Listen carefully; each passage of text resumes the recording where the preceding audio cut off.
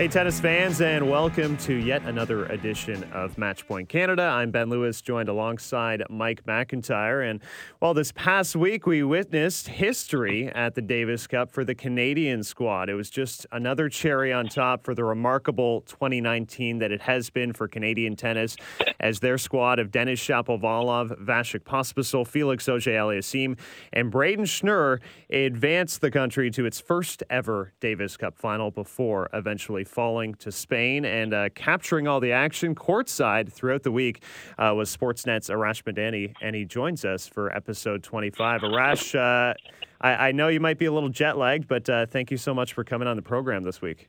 Yeah, you got it. How we doing, fellas? We are doing great. We can't complain after a week like that. I mean, if Ben and I are complaining about anything after seeing what Canada just did, then we're seriously covering the wrong sport, I think. Yeah, no kidding. That was a week for the ages and a run for the books. It was pretty remarkable. Well, for yourself, I know you've covered not only numerous sporting events over the years with Sportsnet, but you have been on hand for a number of these Davis Cup ties and followed this Canadian team as it's changed and as it's evolved. Did you ever expect a week like this coming from this squad? Well, I mean, first of all, you never know, right? First of all, the new format, you have no idea what to expect. And then you get in there because for years, guys, as you know, it's a best of five, which is an altogether different animal. And, you know, you're in a scenario where you're planning for a third match and getting everything together at 4:30, and 5 minutes later, the match is over. To me, the takeaway story of all this was Pospisil. And I guess there were signs that you could see this coming, the round of 16 run to Shanghai in October, winning the back-to-back challenger titles. But again, you never know. You never know what level he's going to play in. You never know what level he's going to play in those conditions, how the body is going to hold up in the aftermath of surgery, rehab, and, you know, the volume that he had in the fall. And then it just all came together. And each day we kind of, as soon as the match was done and we did our interviews were wrapped up, we're kind of cleaning up our gear, and cameraman and producer kind of look, the three of us look at each other and you're like, you know, holy crap, like this is happening right now. So it's hard. You know, the players said they didn't see it coming, and I believe them. But it's just so hard to know in a new format and in a scene that can change so quickly how it's all going to unfold.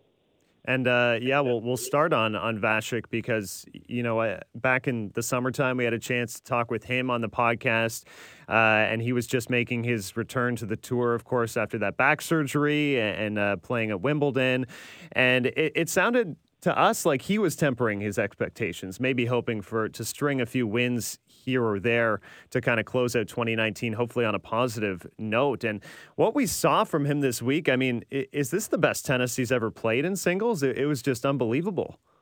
I don't know about that. Let's remember, this is a kid who was top 25 in January of 2014. Yeah. He was on a heck of a run in 13. And then came Wimbledon 2015 when he got to the quarters. You know, and Andy Murray knocked him out there. So he's had a couple of good runs.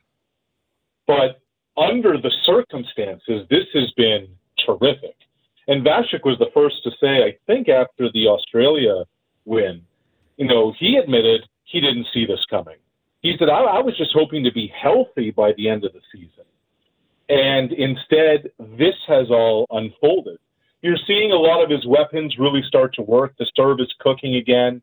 He's confident with it. You know, from a fitness standpoint, he's there. I asked him, how long did it take for you to feel right again? And he said 8 months, which basically takes you into September, right after he beat Karen Khachanov at the U.S. Open.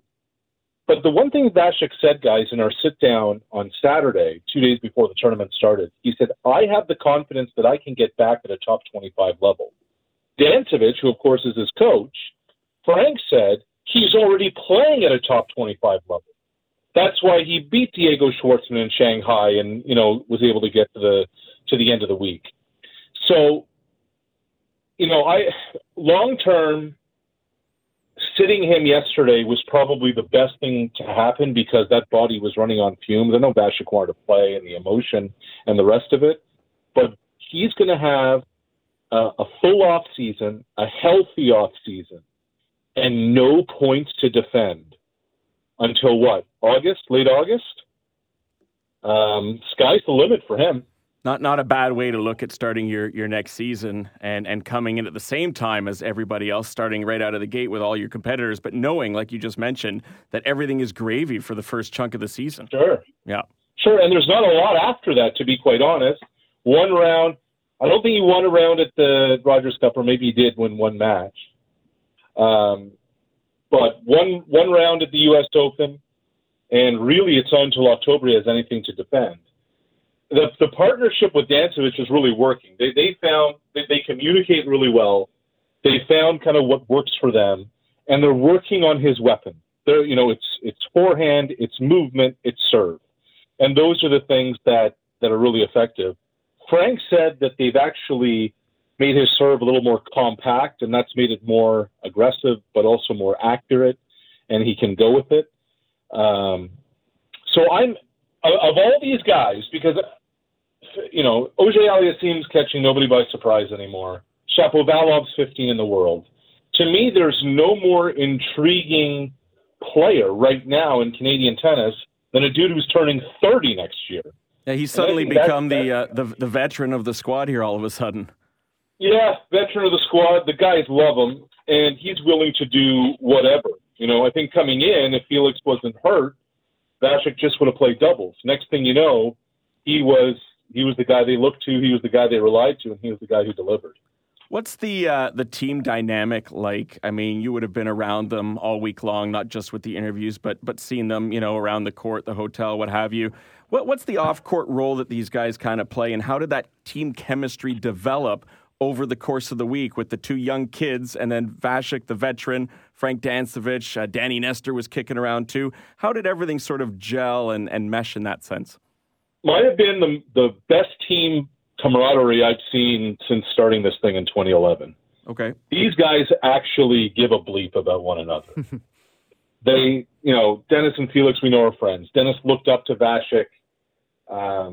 Vasek is really the glue of that group. And it's interesting. I think part of the soul of that team that nobody really thinks or talks about is Braden Schnur.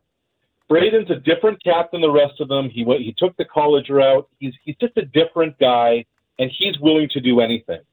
But what really impressed me about the team dynamic, guys, is not just that they went out for dinner every night to the same sushi restaurant by the hotel and kept that place in business. Isn't that they were really loose and joking around and one-line zingers, the day after one of those emotional and draining matches in practice.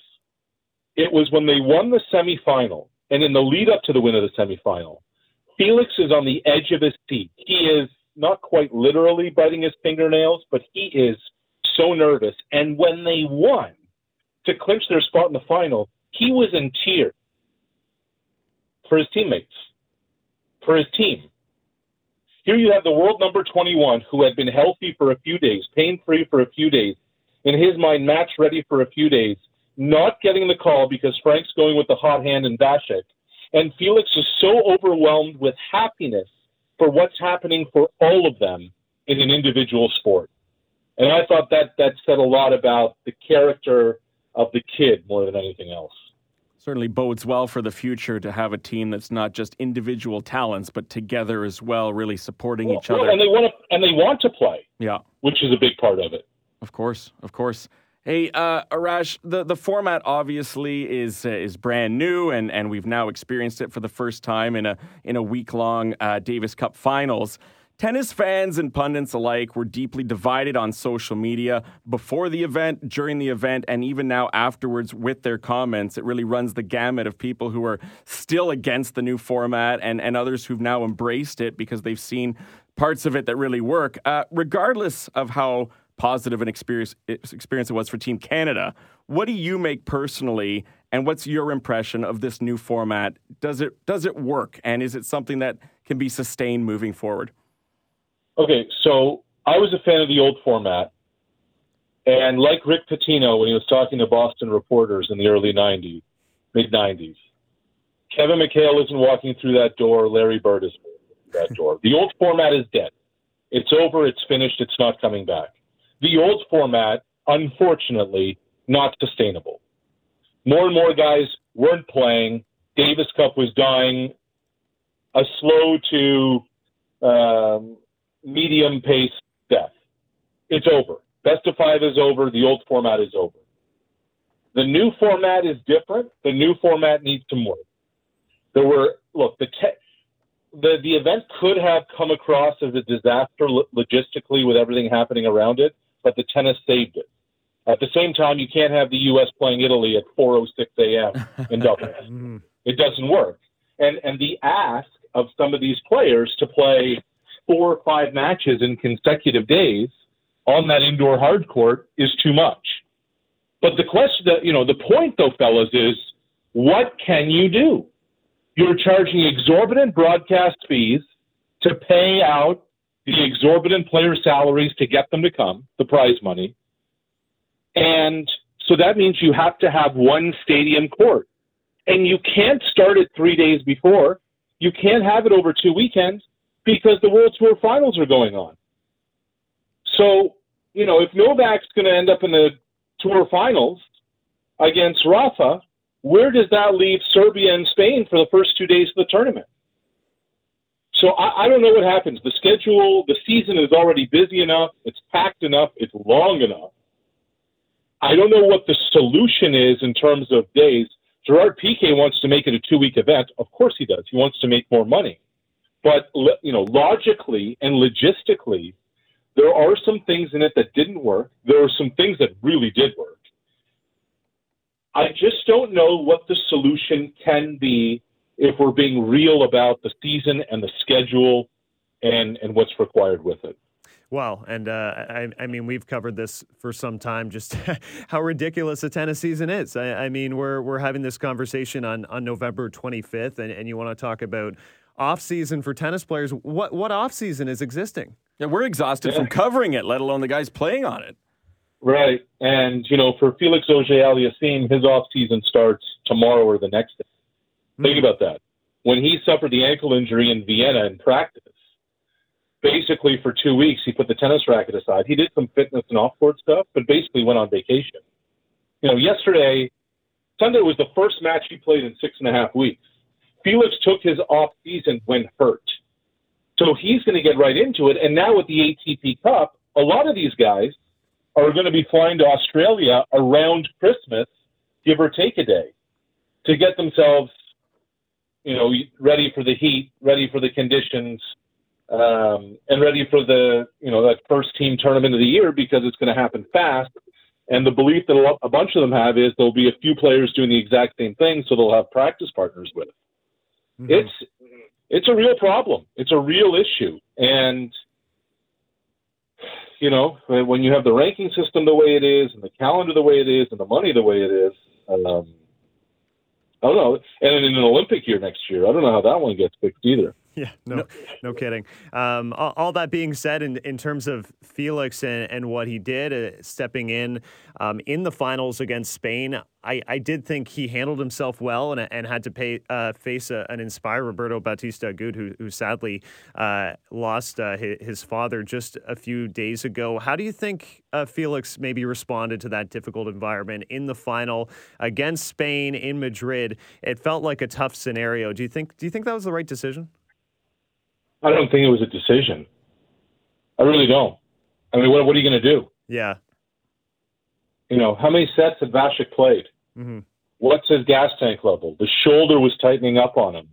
I mean, his knees stitched up. Vasek wanted to play. There's no question. But to me, that wasn't even a decision. And it wouldn't have mattered who played Roberto Bautista Agut. He's the world number 9. Spain was better, guys. And I had to tell some people that at the airport today, some of the Canadian fans, thinking that move really tilted we should have gone with the hot hand. Oh, man, the hot hand was on fumes. Yeah. It was done. And, you have to do the responsible thing in case you somehow pull off an upset in one of the 2 matches. And, man, Dennis pushed Nadal. You need something there for doubles. Look, I was impressed with Auger Aliassime. I think he got caught up a little bit in it, but he fought. What was it? Bautista Agut, the first 13 points on his serve in the match, he won. But I'm really intrigued to see how Felix responds in 2020, guys. He said, look, I'm setting no limits for myself. He told me he wants to win titles, as in plural. He said, when you have 20 guys ahead of you right now in the rankings, you've got to know them a little bit. You get to know how you think you can beat them moving forward. He was very cautious coming into 2019 with expectations and didn't set a ranking goal or anything like that. But he is talking big and bold for next season. And I'm very intrigued now that everybody knows who he is. He's got a target on his back. And how is he going to handle it, especially with points to defend in the South American clay court season, in the U.S. hard court season? How is he going to deal with all of that? These are some intriguing questions for a kid who's going to be 19 for half the season next year. Yeah, and this is really setting up, I think, just a very intriguing 2020. I think some of these names we can lump in together, probably creating lofty goals for themselves. You look at that Russian team that Canada faced. I think there are some parallels to be made of young players like Andrei Rublev and Karen Khachanov, who have made so many great inroads in the rankings. Khachanov at one point, top 10 in the world. And Felix, of course, the 3 ATP finals. And he's one of the most athletic players on tour already. So how strong is he going to get in the years to come? We'll have to see. You mentioned Spain just being too good, and I think we have to talk about Rafael Nadal, who seems sometimes in tennis too good for this planet. In terms of maybe most competitive athletes you've had a chance to see in your lifetime, where is a Rafa Nadal ranking on that list? What I was thinking about yesterday, Pat Riley had this line. He said, somebody asked him, if there's a game on the line and you need to make a winning shot, who would you pick? And Riley thought about it. He said, if the game's on the line, I need a shot to win it, I'm picking Michael Jordan. He said, if my life is on the line and I need somebody to hit a shot, I'm picking Larry Bird. And I think that if my life's on the line, I need to pick one guy to win one match for me, it's Rafa Nadal. With the game's on the line, when you really need to win it, Novak is fine. That's great. He's going to do it. But Rafa is something else. You talk about a fighter. You talk about a team guy. You talk about somebody who's just going to leave his soul out there on the court.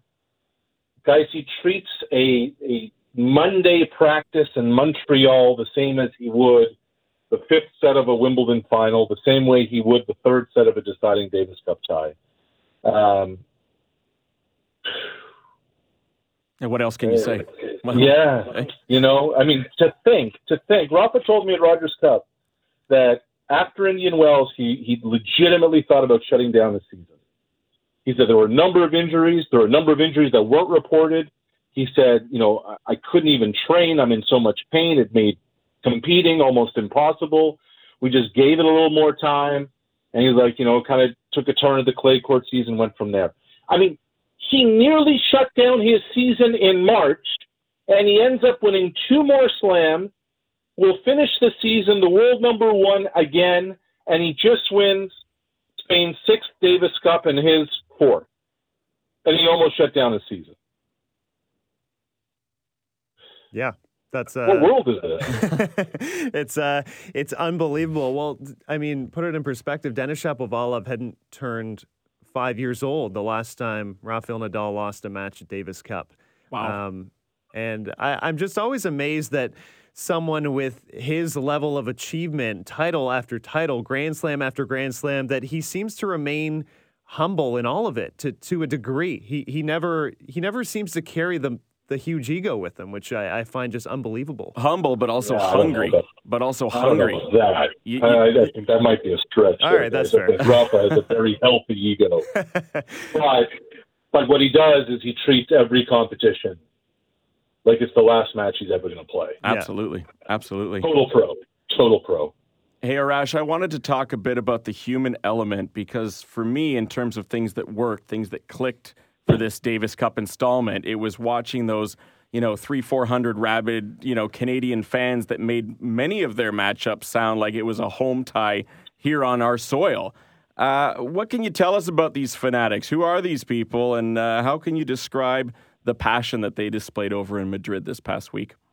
Yeah, they stole the show. I mean, outside the Spanish fans in their own backyard, they were incredible. They broke a cowbell.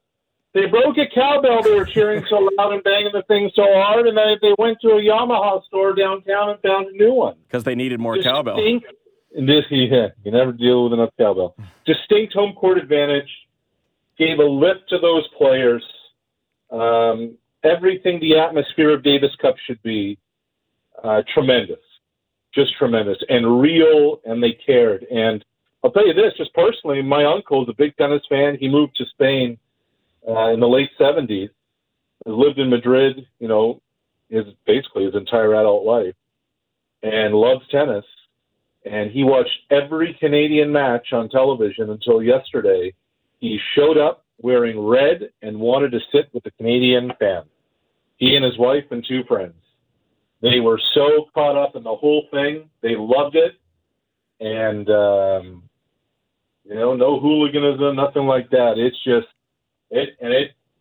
Dennis wanted to get them going. Vasek wanted to get them going, and they responded, and it helped the guys on the court. It was awesome. Man, it didn't seem like they needed a lot to wind them up either. That just came from within. How about personally for you, Arash, if you put your media duties aside, how much fun it was to be there, to be the first one on court talking to Vasek and Dennis after these huge moments and after all you've covered and been through. And you're a tennis fan too. What fun it must have been for you being over there this past week. Yeah, and it's just everything. You always prepare for situations, especially in a live show and a live broadcast. But it just felt the whole thing was surreal to everybody. To Frank, to the players, to me, to the fans. That, is this really happening? Is this continuing to go on? And it was real cool, and it was great to capture what it meant to those guys and the emotion of it in the immediate aftermath, especially Vasek with the year he's had and playing Davis Cup being so important to him. Well after the semifinal, about an hour later, I interviewed Vasek. And he said that if they won it yesterday, it would have meant more to him than winning the Wimbledon doubles title.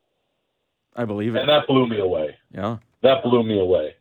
Not a lot of hyperbole there. He meant it. So that was pretty cool. I've been to Grand Slams. I've been to Davis Cup before, and there's just something a little extra special when you have, especially, and it's too bad there won't be a home tie, I guess, for Canada in 2020 by virtue of their great performance here this week. I will miss that, but boy, those fans over there sure made it feel like a home tie, and it did capture some of that Davis Cup magic that's just irreplaceable. And if you've never been to one, it's hard to really properly describe it. But Arash, you did a great job, as always, being over there, capturing all those special moments. You must be obviously pretty exhausted too, and we thank you so much again for taking the time. You're up there as one of our most repeated guests, I think, on the podcast. Oh, there you go. And there's good reason for that. So we can't wait to see what 2020 has in store for Canadian tennis, and we know that we can count on you to be there for all of it. So thanks again, my friend, and we look forward to talking to you again soon. Anytime, fellas. Thank you very much. That was Sportsnet's Arash Madani, and you can follow him on Twitter at Arash Madani, covering all week Canada's unbelievable run to the Davis Cup finals. I just wanted to bring up a quote from Rafael Nadal post-match about this Canadian team, because I think it well describes the type of week that they had and how well they're also respected now by fellow tennis countries. He said, quote, "The Canadian team is amazing. they're amazing today. They're going to be one of the teams that's going to be almost unbeatable in the next couple of years. They have a strong team on all surfaces. And, of course, Denis Shapovalov playing that final singles rubber against Nadal. Nadal winning that in straight sets, 6-3, 7-6. Nadal saying about Denis, who's still just 20 years old, Denis is special. He has a lot of things that you can't practice. You have it or you don't, and he has it. So getting that level of praise from the world number one, I think is, it means something. Not too shabby. And, Canada is not going to be able to fly under the radar anymore and take people by surprise. And not just by virtue of the way they finished the season at Davis Cup, but all the success has been that you and I have been talking about throughout the year. I mean, it couldn't have been better for Tennis Canada, for Canadian tennis, for us being a Canadian-themed tennis podcast as well, not to mention Canadian tennis fans who have just been loyally, patiently waiting for this golden era to be upon us. And these guys and girls in 2019 did not disappoint. But we can't go in there and expect to surprise anyone because the Biancas and the Felixes, Denis, and Vasek as well with the great way that he's ended the season. People are going to be ready for us in 2020, but it is great to hear the likes of world number one all-time great giving that kind of praise to Canadian tennis. Yeah, but Arash Madani pointed out with Felix that's going to be the case for every Canadian player. For 2020, they're going to have a target on their back. Bianca's not going to surprise everybody. She has the respect of all of the WTA Tour for what she accomplished in 2019. Felix and Denis are right up there as well. And Vasek Pospisil with this unbelievable fall around the 2 challenger titles and then his level of play at Davis Cup. And, the format being a work in progress is interesting, but certainly everybody in Canada was sold when you get a result like them going to the final. Just quickly recapping what they did through the week. They opened in Group F and defeated Italy and the U.S. Vasek Pospisil getting 2 singles wins over Fabio Fognini and Riley Opelka, 2 great players. Denis Shapovalov defeating Matteo Berrettini, which is a great win, also beating Taylor Fritz. Then in the quarters, Canada takes out Australia. Pospisil again delivering in singles, beating John Millman. And then Pospisil and Shapovalov teaming up for the doubles, beating Jordan Pierce and Jordan Thompson, and in the semifinals against Russia, Rublev defeats Pospisil. Shapovalov keeps them alive with a big win over Karen Khachanov, and then they win the doubles rubber again. That's a lot. What a doubles match too, eh? What that a tense finish to that doubles match. 7-6 in the third set, and they played so much tennis. Those two, they carried him. They carried him through literally. Every round, and you could have forgiven them if it hadn't worked out at some point and they had run out of gas. But they managed to find a way. Even in the round robin, when you see Italy and the United States, if we hadn't emerged from that group, I think we could have said, you know what, understandable. It wouldn't have been shocking if either the U.S. or Italy had beaten us. You look at those players, but both Vasek and Denis did exactly what they had to do in beating them. Yep. And that set the stage for moving forward, just building upon that, right? And feeding off of each other. I was so impressed with the doubles chemistry between Vasek and Denis, who I believe is it true they had never played professionally, I don't think, together? I don't believe so. I don't think so either, which is wild that they would team up for the first time here in Davis Cup and have that kind of chemistry and connection. Now, we all know Vasek has been a great doubles player in the past, and Denis concentrated more than I would have expected on his doubles this year too, but it wasn't with each other. And I'd like to kind of see the two of them play together as a even semi-regular pairing because they clearly have some mojo, and it would only serve them well in terms of other international competitions, whether it be the ATP Cup, next year's Davis Cup final week, which they've already qualified for, and the Olympics too. No kidding. No kidding. Yeah, you could give Canada a chance to medal at the Olympics if those two are playing doubles regularly or semi-regularly, as you mentioned. Obviously, they're going to have big singles calendars ahead of them for 2020. But if you can mix in even just a little bit of doubles, it's going to help your tennis as well, help your hands and feel at the net. I think would be something great for Shapovalov, and we already know how good Vasek is in doubles, as we've talked about before. This was, as we mentioned, Canada's best result ever at Davis Cup. They did make the semifinals in 2013. beating Spain actually there in round one. If you want to put an asterisk on it that Rafael Nadal was not there, but still, that was a terrific result. They beat Italy there in the quarterfinals, and they were steady, staying in that World Group stage for 7 consecutive years. And now we enter the new format, but this finals appearance is something else, and already getting that immediate qualification for next year is huge. You are listening to Matchpoint Canada, and remember, you can find us on Twitter at MatchpointCan. We are the official podcast of Tennis Canada, and also now part of the Tennis Channel Podcast Network. And being a part of the Tennis Channel Podcast Network, we are connecting with other podcasts that are also in the fold. And joining us today is Alex Gruskin, who is with the Cracked Racket podcast. And we're going to do a little home and away where he's going to come on and chat with us, and then either Ben or myself will return the favor with him sometime next week. So, Alex, thank you so much for joining us today.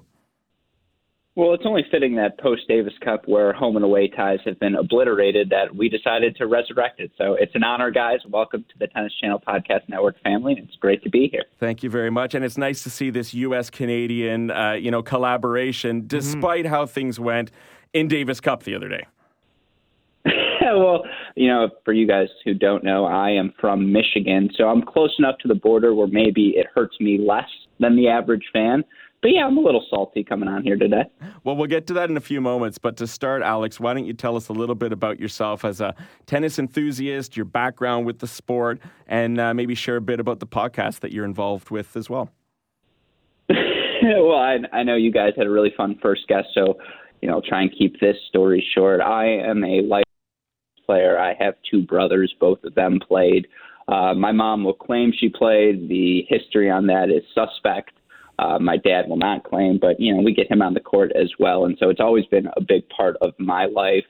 Flash forward to college, I did not play at a university like so many great Canadian players are. I was not a Braden Schnurr. I was not a Ben Seguin, a Josh Peck. I actually applied to UNC and got waitlisted, so that hurts me as well. But I did have the opportunity to play club tennis there, played with my doubles partner, Max Rothman, now my co-host on the Great Shot podcast, which was our foray into tennis.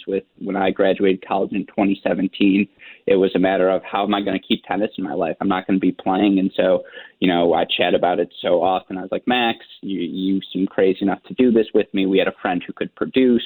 We met Dalton Westhoff, our Cracked Rackets team, along the way. And 3 years later, now we talk a lot about tennis. And again, when Tennis Channel came calling, much like you guys, when you're in tennis media, there's no one to be partnered with better than the Tennis Channel. And so, much like you, we're thrilled to get to partner with other networks, just advance the tennis conversation, whether it's daily coverage or the big stories. Obviously, I myself, born in 1995, resonate with a lot of these young guys. I consider anyone younger than me next gen, so the Medvedevs of the world all the way through to the FAAs. Those are guys I feel like I grew up with. I saw updates about them my whole life. In theory, if I reached the top of the sport, that's who I would have been competing with. Obviously, that wasn't the case.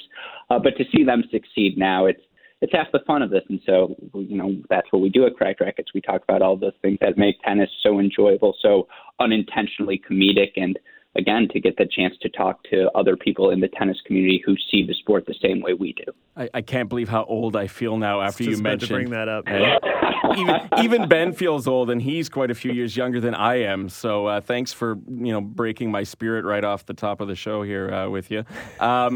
Alex, the end of the tennis season is finally upon us, and I don't know about you guys. I'm exhausted. Maybe it's an age thing again, but from covering the sport for these 11 months, let alone how players must feel after traveling the globe, traversing time zones, and playing in all these events. Alex, how do you feel by the time the end of the tennis season arrives? Well, let me just say, and again, maybe it's that we're in Canadian territory with this part of the podcast. I feel that the natural need to apologize. So I apologize for what I'm about to say, but we've had the chance in our podcast, the Mini Break, Cracked Interviews, Great Shot podcast. I told you I'd get the plugs in. There you go. You did it. You did it. Yeah, exactly. To interview fellow journalists. And I appreciate that question because I've asked the same question. There are so many narratives throughout it's 52 weeks in a year. We say there's a 5-week off season generously, so like 48 weeks of tennis. There's so much to follow. Do you remember when Daniil Medvedev was losing a couple matches in a row during the clay season? I don't, because that felt like years ago.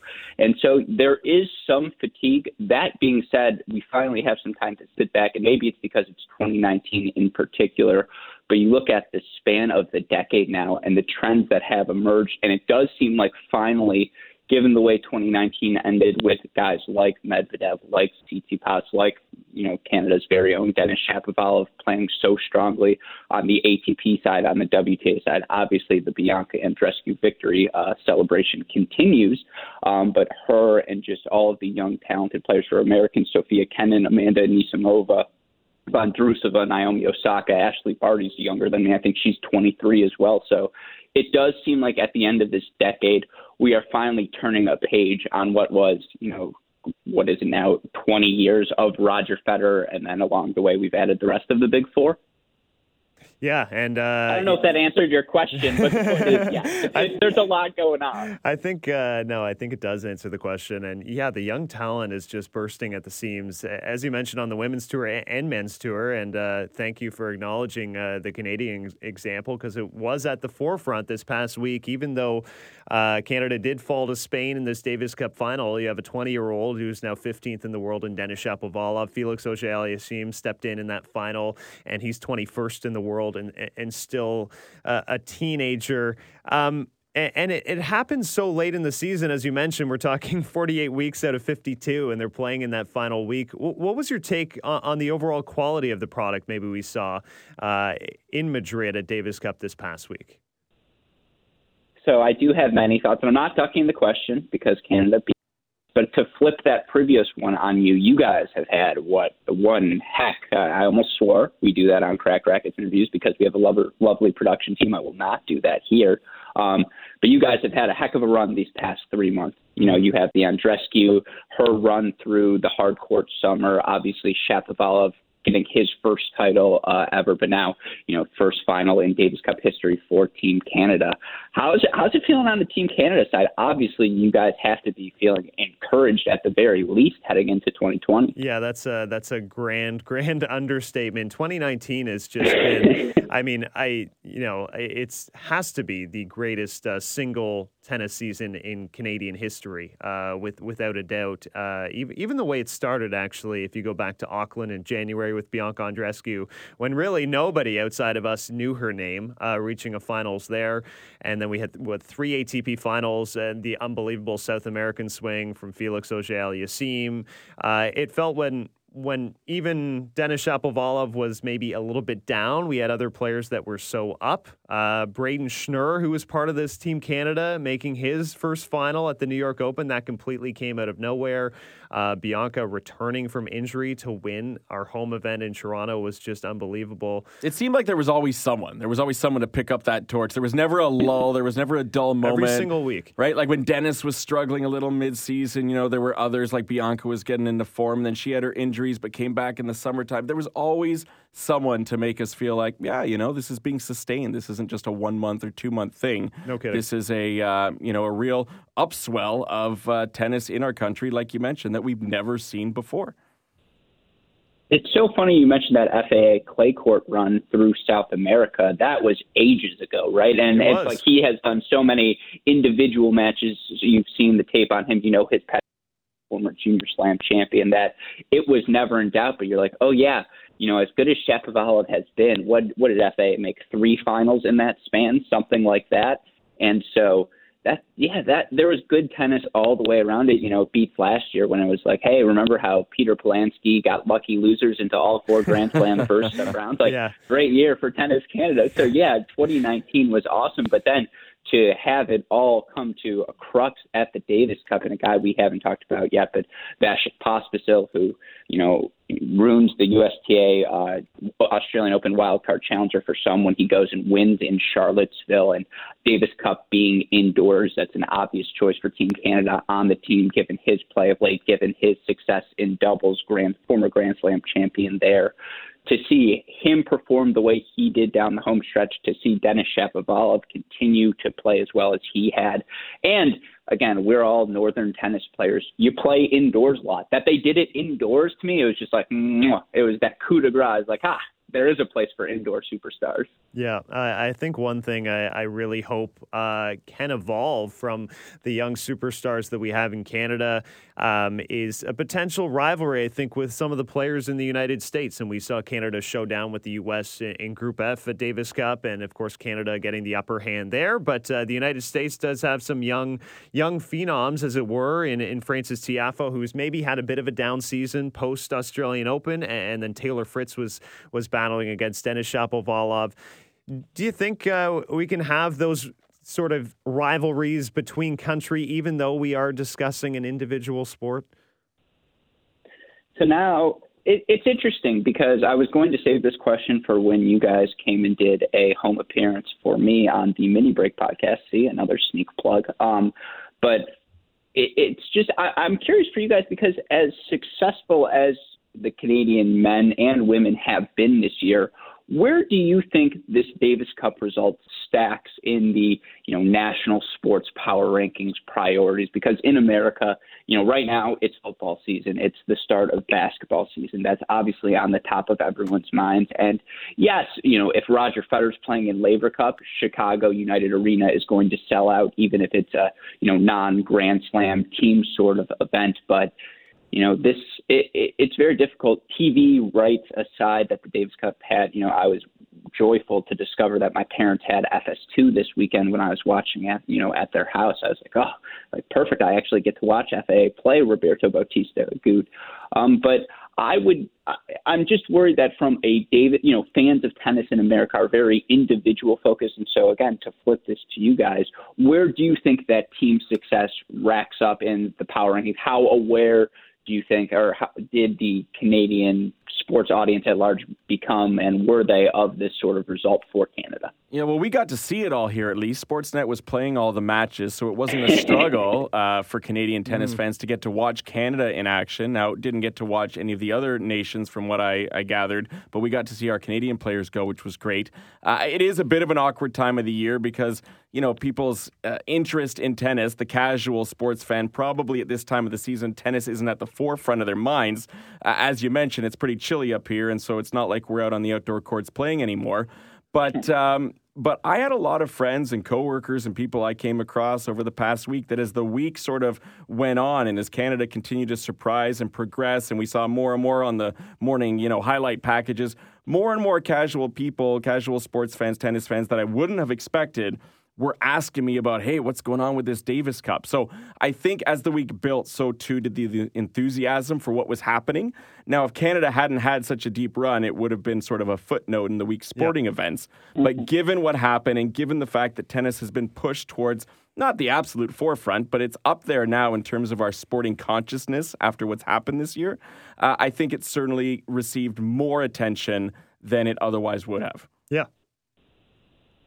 Yeah, I think that's fair. I would, to dig in this one, I wonder if you ask the casual Canadian sports fan right now, given that the Maple Leafs just fired former Detroit Red Wings head coach Mike Babcock, what's closer to happening, a Canadian men's singles Grand Slam title or a Toronto Maple Leafs ending the Stanley Cup drought they have? Whoa, Alex, take it easy there, Alex. Okay, I'm born and raised in Montreal, diehard Habs fan. Let's not be bringing the Maple Leafs onto my podcast with Ben here, okay? Well, look, I had to come loaded.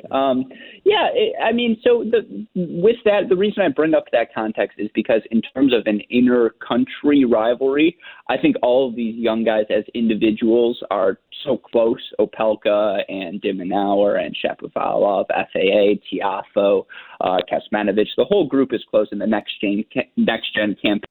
Thus far, it looks like it's been a rousing success. But does that mean the stakes for these matches aren't high? Absolutely not. If you watch Pospisil play Opelka, that was a 2 tiebreak match. You watch, Taylor Fritz, Shapovalov, or Shapovalov versus Khachanov for Russia later on, guys' relative proximity in terms of their youth. I just think how much young talent there is on the ATP, that all of these young guys seem to really love the team events. Davis Cup has some, PK Cup, whatever you want to call it, has some issues to work out. But I think the on-court product and the player buy-in is there, and that is, a lot, if not at least half of the battle. Yeah, absolutely. And the team concept. I mean, I as a hockey fan, first and foremost, growing up, I love team atmospheres, and so to get that on the tennis court anytime is good with me. I'm willing to give it a chance, and it certainly proved its worth in some areas, although there were areas that were critiqued, and rightly so. Now, I was listening to your Mini Break podcast earlier this evening with 2 of our favorite and semi-regular guests here, Nick McCarville and Blair Henley, who are both fantastic individuals, not even to mention their analysis of the great sport of tennis. What has the overall reaction been from the tennis people you've been speaking to and in your circle where you are in terms of how this inaugural Davis Cup Finals came to be and how it delivered or didn't deliver?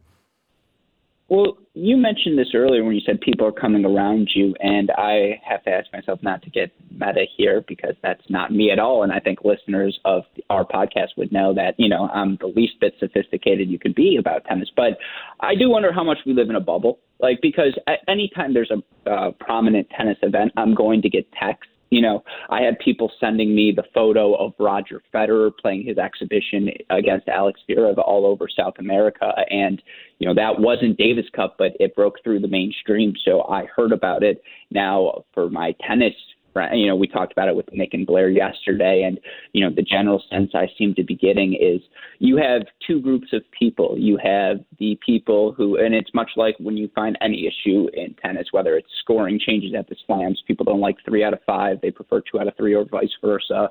In college, it was ad or no ad scoring.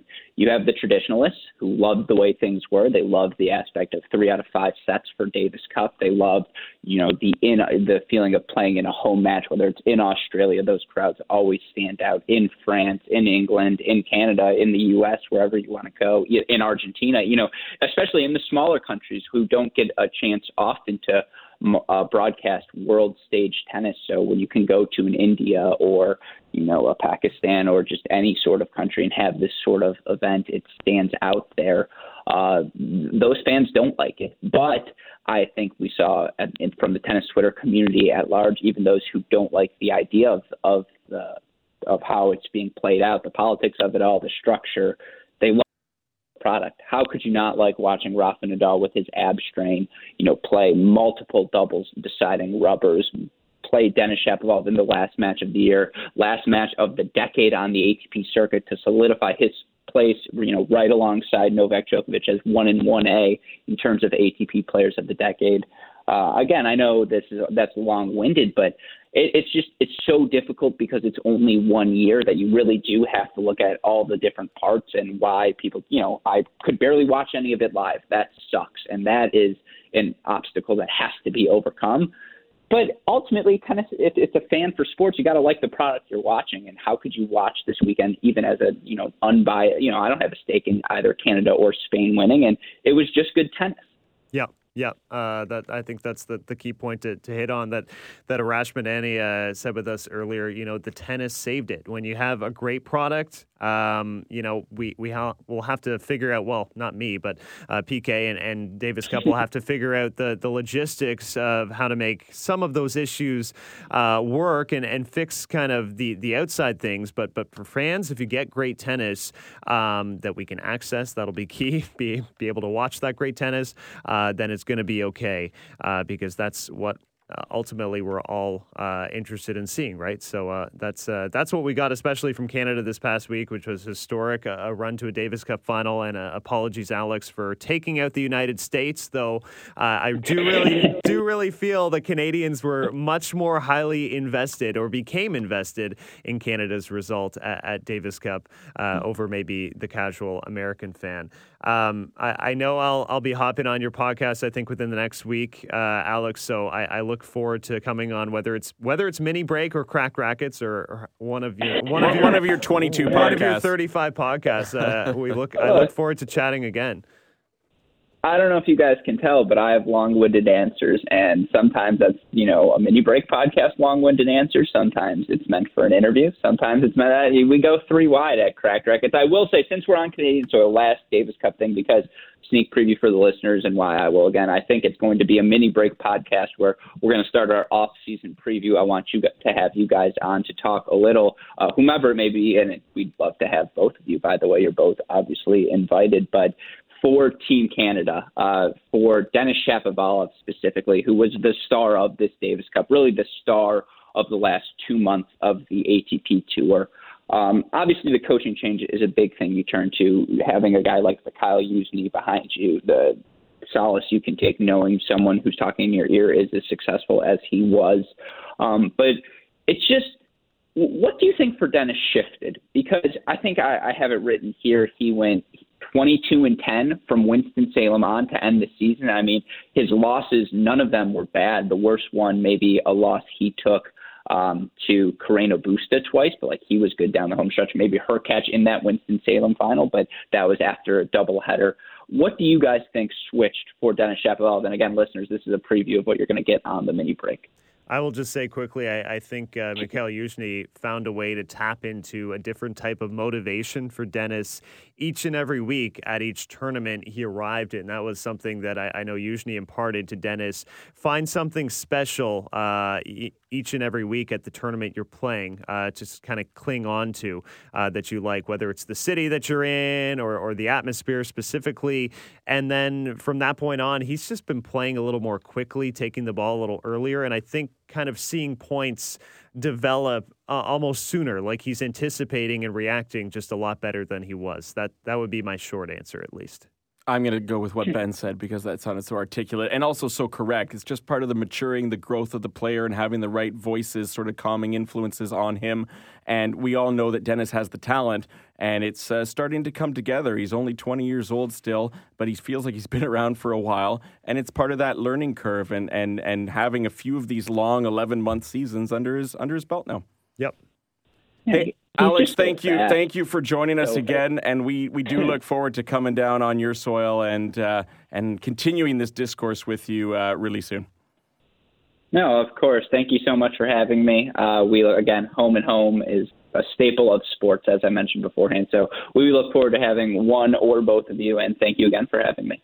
Thank you very much. That was Alex Gruskin of the Tennis Channel Podcast Network. You can find his work with the Mini Break podcast and Cracked Racquets podcast, and you can find all of the work with the Tennis Channel, and you can follow them on Twitter at Tennis as well. We've uncovered a lot of content, which is great.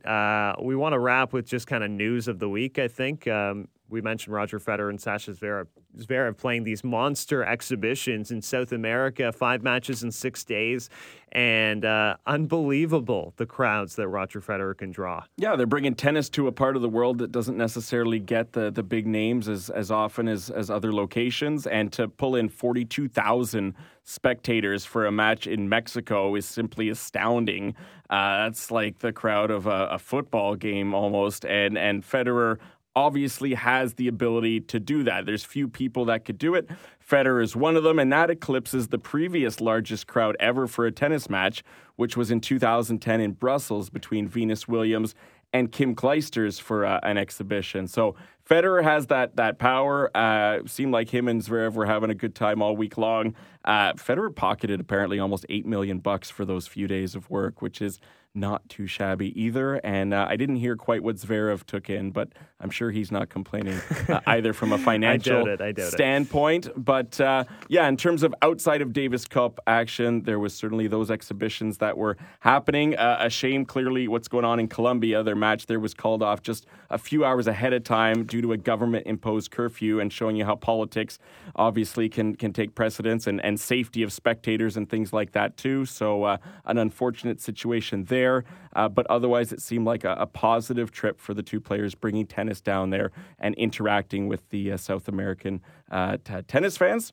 Aside from that, we had some off-court news on the WTA side. A lot of coaching changes, which shouldn't come as a surprise. And Ben, what were some of the switches that we should look forward to in 2020 here? Yeah, some interesting ones. The most recent being former number one and, of course, a very solid top 5 player in Karolina Pliskova. She had parted ways with Conchita Martinez and now has hired longtime ATP coach Daniel Valverde, who has worked in the past with Stan Wawrinka, Andy Murray, Juan Martín del Potro, Thomas Berdych, and, of course, bringing a few Grand Slams to Wawrinka and Murray's arsenal. And he hasn't coached on the WTA side, so that'll be interesting to see how that partnership works. Conchita Martinez now joining Garbiñe Muguruza, who, she had a stretch there, 2015, 2016. You felt like she was just going to take over and be the best player in the world. Absolutely. And Conchita worked with her at points during that stretch, too. So they're reuniting as the Spaniards split with Sam Sumik after a first-round loss at Wimbledon. Really a disappointing 2019 for Muguruza, so it'll be interesting to see if she can bounce back in 2020 with this change. I certainly think she has the game to do so. High-profile coach that many people know his name, Sasha Bajin, of course, winning a pair of Grand Slam titles as coach of Naomi Osaka, and left Kiki Mladenovic towards the end of the season and has teamed up with Diana Yastremska, one of these up-and-coming superstars. He obviously sees something in Diana's game, not just him. I'm sure most WTA observers recognize her talent. So he has his new coaching partnership there. And Angelique Kerber, multiple Grand Slam champion as well, has hired the German coach Dieter Kindelmann. She split with Rainer Schüttler in the summer. Kindelmann used to hit with Sharapova. He worked with Madison Keys in the past, Elise Mertens, and Anastasia Pavlyuchenkova, among a few other players. So he clearly has the resume as well. And we know how well Kerber does on those even years. That's right. She's got a big one coming up, clearly, now that 2019 is over. It's interesting to note there were a lot of rumors that Kerber might have been teaming up with Sasha Bajin, weeks ago. But it turns out that Bajin's gone in a different direction. We should start a pool to see how long we give this Yastremska-Bajin partnership, because he's been through quite a few different players over the last couple of years, kind of a revolving door. And you knew when he was parting ways with Mladenovic, a player who had shown some definite improvements under his tutelage and time working with him, there must have been someone big that he was going to. And Yastremska is someone we've talked about throughout the season as a real up-and-coming player and someone we expect big things from. And clearly, Sasha Bajin saw that the same way. Yeah, no kidding. You have been listening to Matchpoint Canada. Just wrapping up, we mentioned we had a tennis ball signed by Simona Halep to give away to one of our listeners. It was signed at Rogers Cup in Toronto this past summer. And Mike, I know you've drawn our winner. I kind of don't want to give it away because I kind of like to keep that one for myself. But it doesn't work that way, unfortunately. But it's a pretty cool one, having it signed by Wimbledon winner Simona Halep. And congratulations to Philip T. Boosie or Bozy, depending on how you pronounce your name. Thanks for putting your name in there, and you are the winner. So we will have Tennis Canada ship that tennis ball out to you. Maybe you'll even get it in time for Christmas. There you go. Thanks again for listening to Matchpoint Canada. Remember, you can find us now as part of the Tennis Channel Podcast Network, and we are the official podcast of Tennis Canada. We will talk to you next time.